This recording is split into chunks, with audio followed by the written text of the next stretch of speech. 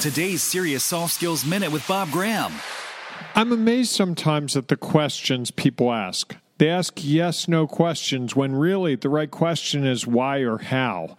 And as a trained journalist, I can tell you, if you ask yes-no questions, you don't get very good answers and you don't get very good quotes.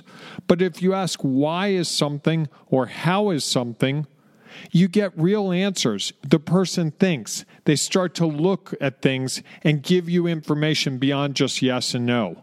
So if you're in a situation where you're dealing with people and you're not getting really good responses, I would ask you to focus on why and how. You'll be amazed at what you discover when you ask people why and how. Visit SeriousSoftSkills.com to uncover more about how to unleash your soft skills.